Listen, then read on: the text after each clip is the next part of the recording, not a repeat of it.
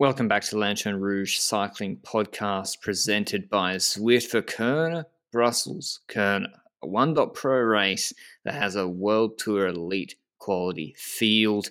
Incredibly exciting race today, 195 k's long. It is a perfect balance between attackers and the teams going for a sprint with a collection of longer climbs than we see in Omloop, but further from the finish, with the last couple being Côte de Trieu and Kreuzberg, about 54 k's from the finish, which is a long way, but there's about 12 or 15 of these such climbs, which are 1k, 1.3 k's, 5 to 6%.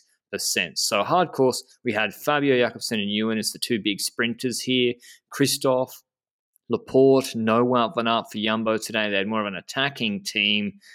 And yeah, Trenton Kung, all these sort of expected riders. So yeah, it was really finely balanced. But Benji, we had one of our former colleagues, no longer just a colleague, now in the Pro Peloton, Bas Tietema, made his way into the break for Bingo. Bingo Al, sorry.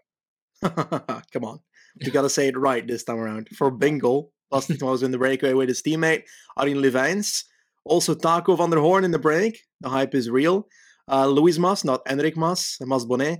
Durbridge, Krul, Hesters, Healy, and Van den Berg. I think Healy was in the break as well in Omloop yesterday. So, pretty cool to see that he's found his adventures the last 2 days. Nonetheless, that breakaway would fin out the second we get towards the actual cobble hills on this terrain. And the thing about these hills is it's not like there's like one hill that completely obliterates the field. It's a gradual build-up, and it makes it harder and harder every single climb afterwards, and you see the groups fin out towards the latter climbs on the terrain.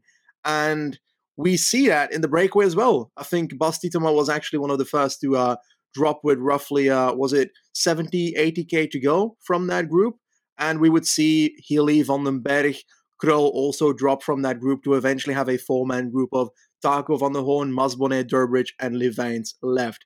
Levijns had a good preseason last year, if I recall correctly. I think he did well at Maritime Duvar last season. But nonetheless, those four riders up front. But in the peloton, I'd argue that I was expecting two teams to play it rather defensively. Lotto and Quickstep, knowing that they've got Ewan and Jakobsen at the start line here. But then I saw Asgreen moving to the front on these hills and actually put pressure on the peloton. And I was starting to doubt, is Jakobsen having a good day? Because, I don't know, he's not the best climber in the world. So I would try and make it as simple as possible to make sure he can get over these hills, you know? What was your thoughts on the Asgreen moves? Yeah, I agree. They were, like, he wasn't destroying the group. They weren't all-out attacks, but he was forcing a little bit on the climbs. Maybe, Benji, they were like, we think Fabio can get over this better than Ewan. And if he doesn't, Lotto are not going to be able to pace. Like, we can make back 10, 15 seconds. So we've got a much stronger, deeper team than Lotto do. I don't know. I agree. I didn't expect it. The teams I expected, one of them did do it, Ineos, who don't have an all-out top bunch sprinter. They don't have Pidcock, Hayter, Narvaez, Swift, Sheffield. They were pacing, but Bahrain weren't. And it kind of looked like Bahrain were all in on a Bauhaus group sprint today, Benji, which with Colbrelli and Wright and Hausler and Morridge here, that's got to be like option D on the whiteboard, in my view. I like Bauhaus in terms of what he's done, but Bauhaus wins are at Hungary, Slovenia, and Portugal, Azerbaijan, and Saudi. He's not a classics guy. And with Colbrelli, I was just surprised. Anyway, the race did heat up, as I said. The second to last climb, Jumbo-Visma with no Van Aert did not want a bunch sprint between 100 riders. Van Hooydonk post Trieu. And then the man of the moment, Benji. He's on fire already. Tej Benoot went again. Yeah, certainly. It was first, like you said, Nathan van Hooydonk that blasted up on the first part of the Trieu, because it's a pretty long climb, the Trieu. So initial part, Van Hooydonk put the pressure on, and we saw that there was a gap forming at like 20th position in the peloton. And then it looked like Benoot was in 4th position, and towards the middle part of the Trieu, Benoot actually went ahead and sniped on the left side of the road past the group that he was in, and it was Asgreen that didn't directly respond. He let Benoot go, and sat on the wheel of Van Hooijdonk for a bit, but Van Hooijdonk obviously won't be chasing Benoot. So Benoot got a bit of a gap, but that group that Asgreen and Van Hooijdonk were part of, where the gap opened behind, also became a separate thing. So we basically had Benoot up the road, then that group, and then the peloton, and also way ahead still those 4 riders of the breakaway. So Jumbo was trying something, and there were actually not only those 2 riders in there, because there was another Jumbo rider that made that split in the Van Hooijdonk group, which was Christophe Laporte. So very notable. But in general, after that trio, those riders came back together with Benoot, and we had a pretty damn solid group, I would argue. Asgreen, the only rider of Quickstep, so not necessarily the most likable situation, I think, for Quickstep. And we would noticeably see that once he didn't pull that much after Benoot was caught again by that group. Skuins in the group as well. Pidcock, again, like yesterday, together with his mate from yesterday as well. Narvaez, also once again attacking like last year. The exact same race. He was in the breakaway with Van der Poel last year and was caught with roughly 10k to go. This time around, also again in the attacks. I love this guy on the cobbles. Damian Touzé for Agezer, Fred Wright for Bahrain, Kung Ludvigsson. We've got, like we said, the 3 Jumbo riders Van Hooijdonk, Benoot, and Laporte, Garcia, Cortina, Durbridge, Trentin, Vauquelin, and Levijns, because that front breakaway was being caught, and so was Van der Hoorn in that group then. So basically a solid group then. 45 seconds was a gap they built up. Did you see a chance for this group? It had something working against it. First of all, it's so big, and there's 3 Jumbo, so there was a lot of looking at Jumbo. Second of all, Asgreen didn't have any. There's no Moore coming up where he's like, I can drop these guys. Let's work together until then. No, it's flat for 45 kilometers, 50 kilometers. Second of all, Bahrain. No, I'm now on to my third, so I've lost count. Anyway, third of all, Bahrain had no faith in Fred Wright, and even though he's pulling and attacking, they were pacing behind, helping Lotto a lot. Like Lotto getting a lot of help. For Quickstep, it wasn't ideal, but you got 2 options. You either send Asgreen with the group, and he sits in a bit, which he didn't, and then you don't have to pace behind. Or you don't send him, and then you have to pace behind with Asgreen. And so I think what they did is the best option. Before we get to the next phase of the race, I do want to remind everybody, though, we have our Tuesday night LRCP Zwift group ride, 6 p.m. UK time, 7 p.m. European time. I know that I forgot February only has 28 days. This is probably maybe the last one on Tuesday nights, and then we might look at a different time. But the last of the Tuesday nighters coming up, we'll discuss what's happened in the week. We've got Strada Bianca next Saturday. If you want to check it out, you can get a free 7-day trial at Zwift through the link down below and join us on the Discord for the Q&A. It's been really enjoyable so far, and thanks to Zwift for supporting the podcast. But yeah, 40 seconds, Lotto pacing like mad with Bahrain, Taco in there, Jumbo pacing, a few attacks. I think it was Bahrain, Benji, who were like, nah, we'll bring it back. And they used Colbrelli to chase it back. I couldn't believe it.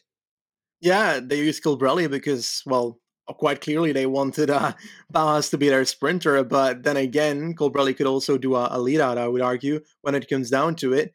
But not only did that happen, but Wright was making moves in the front group as well, because attacks were flowing in that front group. Cooperation wasn't that perfect. The gap was going down again from 50 to 30 seconds to 25. And then Cooperation will just simply die out and attacks will come to follow. And a Wright attack followed, and Colbrelli was still pacing in the peloton. So that was quite curious to see. But I guess that's part of the Bahrain tactics today.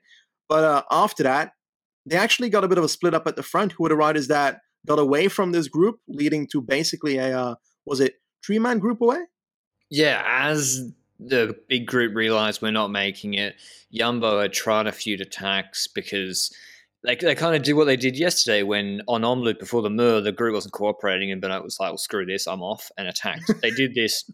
Narvaez had sat on a lot today, again, in the big group, and then he went with a move with Taco, Laporte, and those 3 went clear. And it's like when the group behinds work so hard, they catch the big group, and then someone tells the Israel Domestique, Frederick Frison, or someone, actually, there's another 3 guys 10 seconds up the road, and you're like, fuck.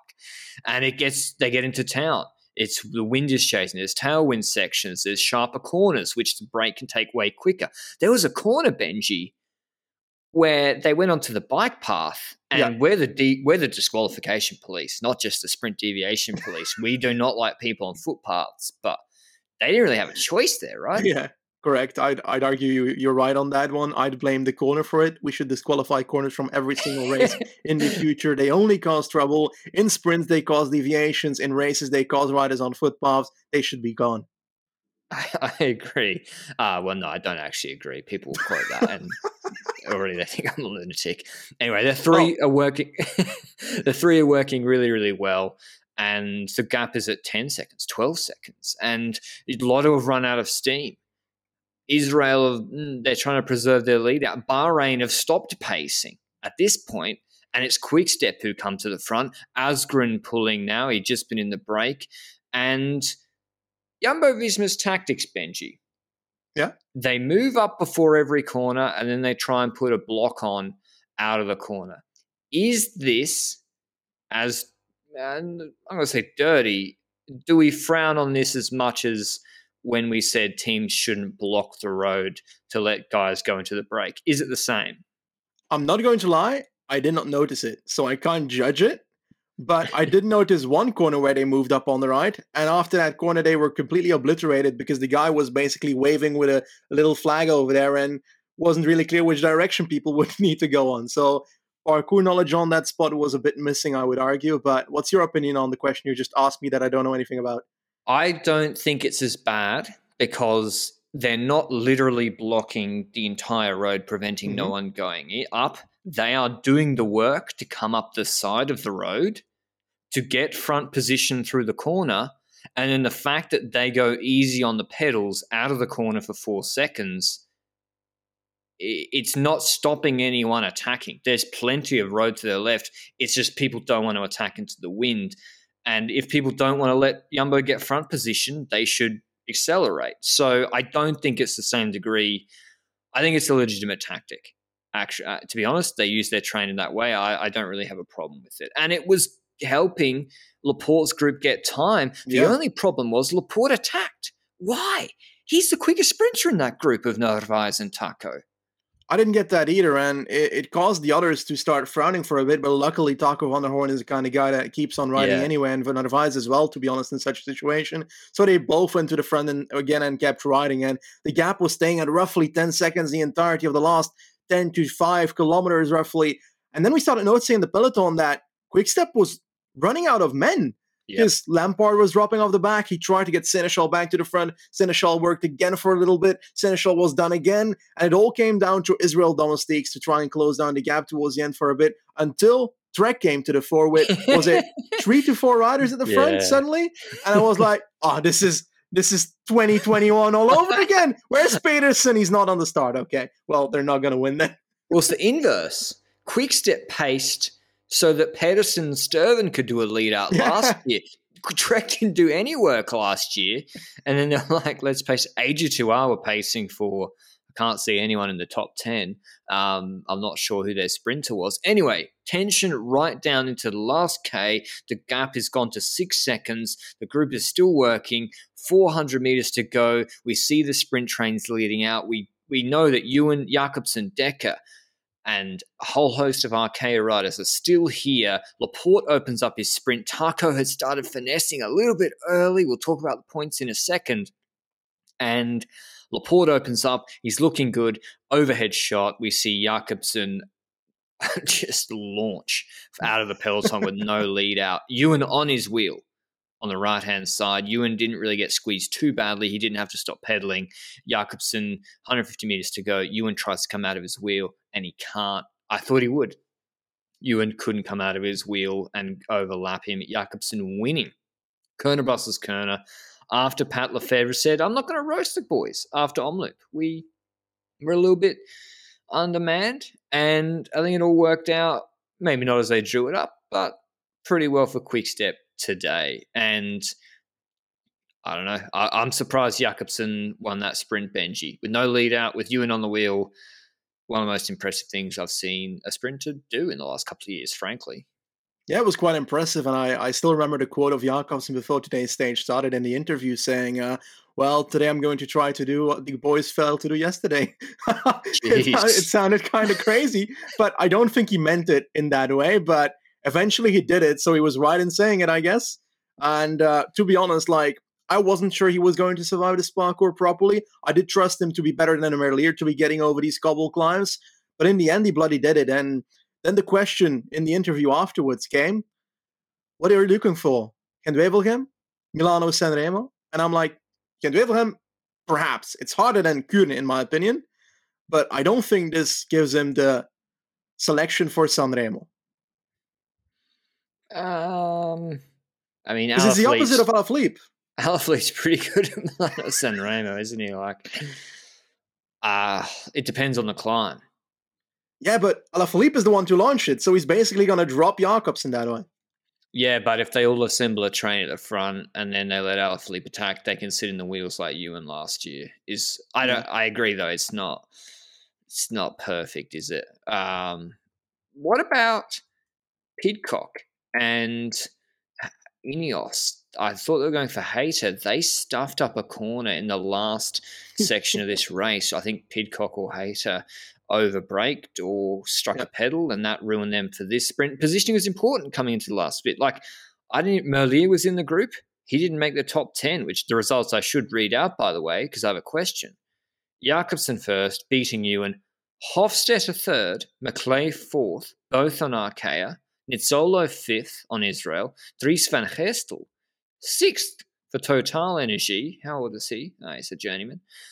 Capio on Arkea 7th. Laporte just got caught 8th. And Trentin 9th. Taco 10th. So winning the group sprint technically, I think Merlier was 12th. Christoph 11th. Bauhaus 13th. The best Trek rider Sturven 15th. The best AG2R rider Narsen 20th.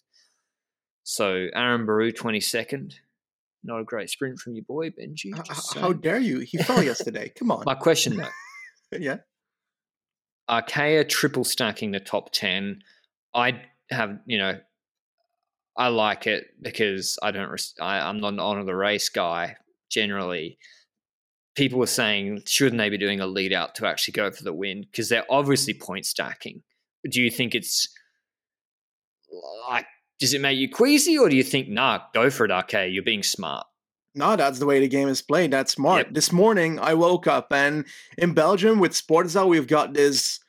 Last year, we had Velo games on our podcast where you could sign up for a competition and you could gain points from riders and races. There's a similar thing in Belgium with Sportza Wheeler Manager. And I woke up this morning and I thought to myself, I need to make sure that I get Hofstetter from my bench, because then I've got both Hofstetter and Capio in my team, because they're going to double stack the sprint. They didn't do that. They triple stacked the sprint. So they're thinking smarter than I was for their squad. So I was somewhat expecting them to do this, and it's not a surprise that they do it.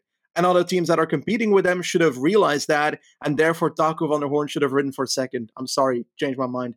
I agree with you. I think Taco should have kept pacing, because what's he got, Benji? He's got 10% chance of winning the sprint if he paces, which is not a good.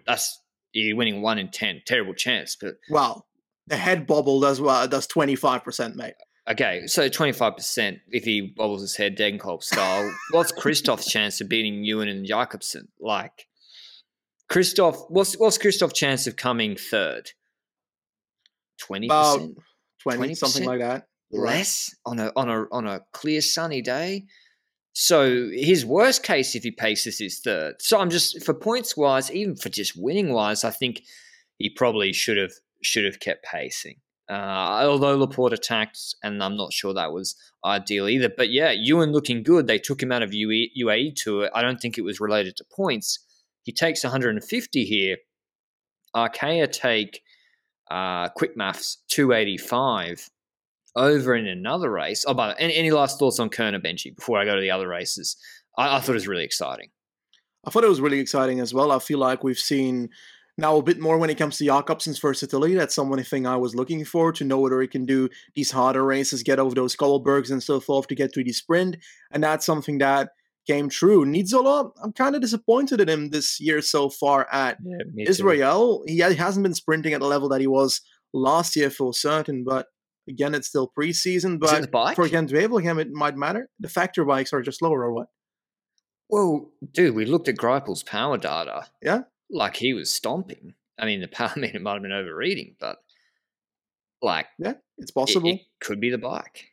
Yeah, I agree. It's certainly possible. And the one thing I do want to add is that we spoke about Jumbo Visma a lot in our Jumbo Visma preview, and I'm not going to lie. Laporte and Benoit have already proven in 2 days that they are very valuable for this Cobble squad, and that is going to help a lot for what's his name again? Wout van Aert. Oh my god, that guy.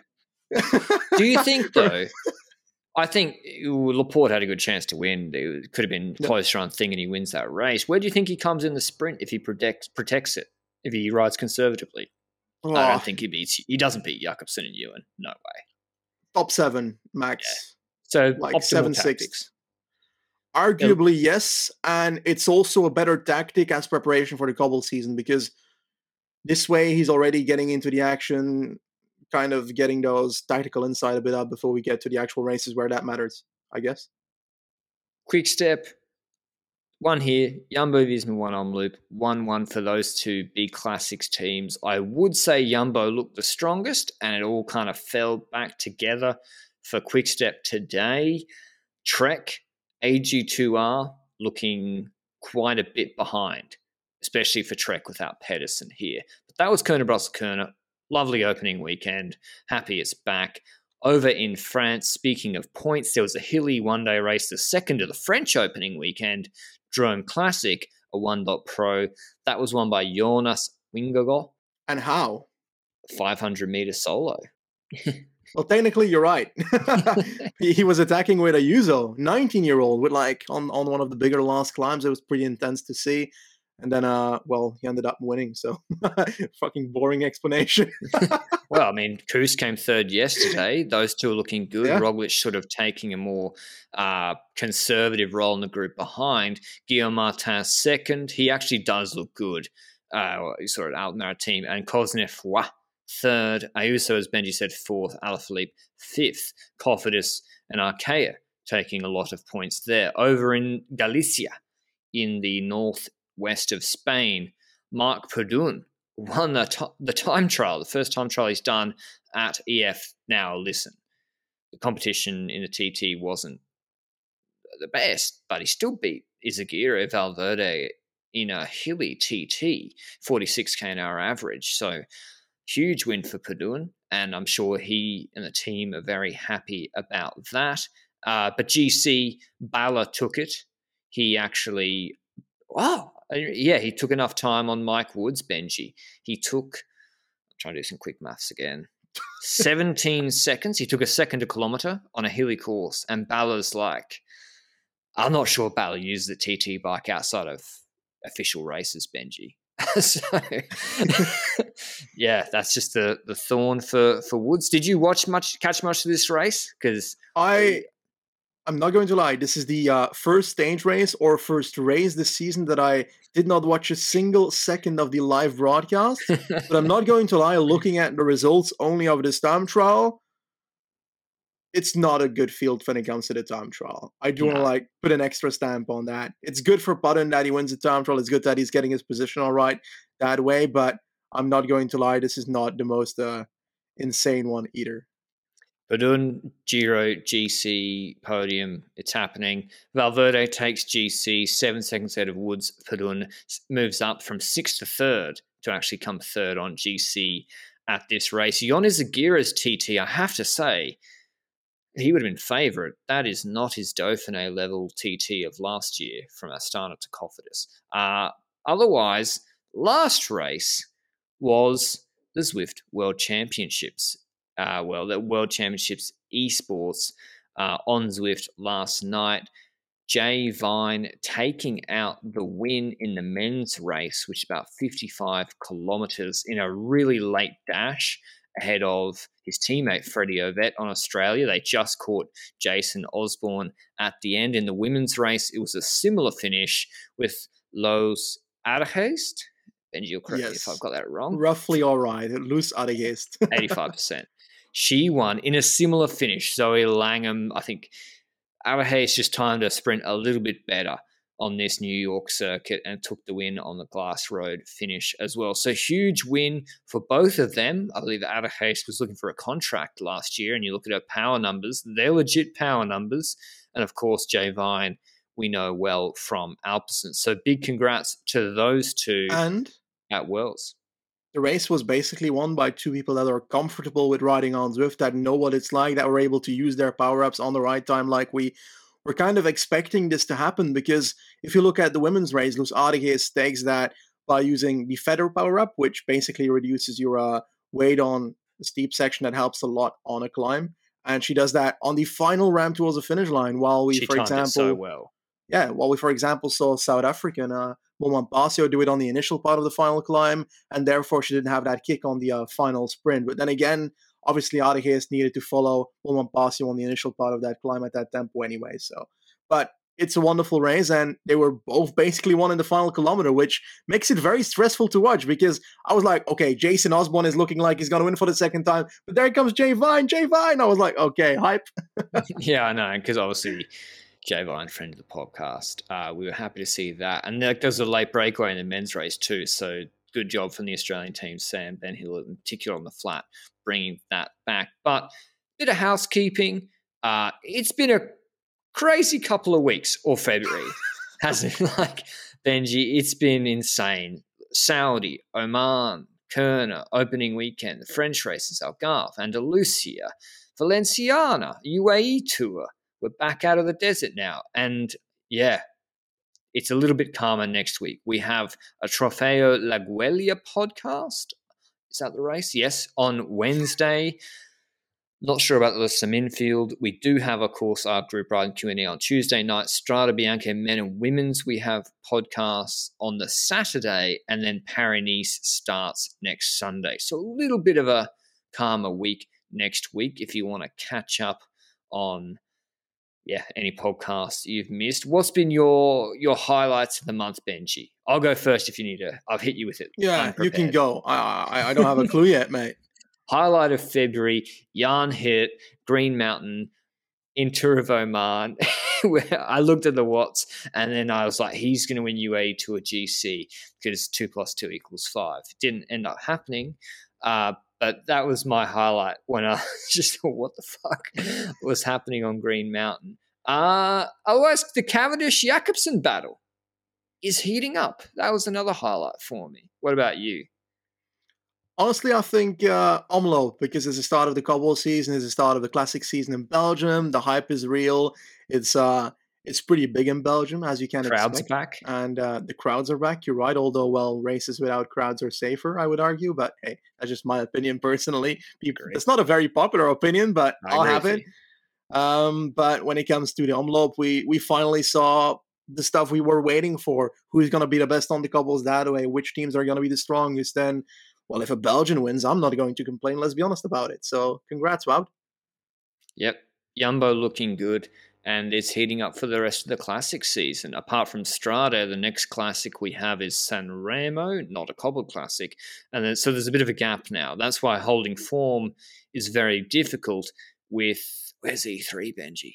E3 is on Friday, the 25th of March. That's nearly 4 weeks away. So that's a long while to hold your form till Gent-Wevelgem, E3, and then Ronde van Vlaanderen. But I hope you enjoyed the podcast. Hope you enjoyed the Classics opening weekend. We certainly did. Looking forward to a little break for us next week. Thanks to Zwift for supporting the podcast, and Benji and I will see you on Wednesday. Ciao.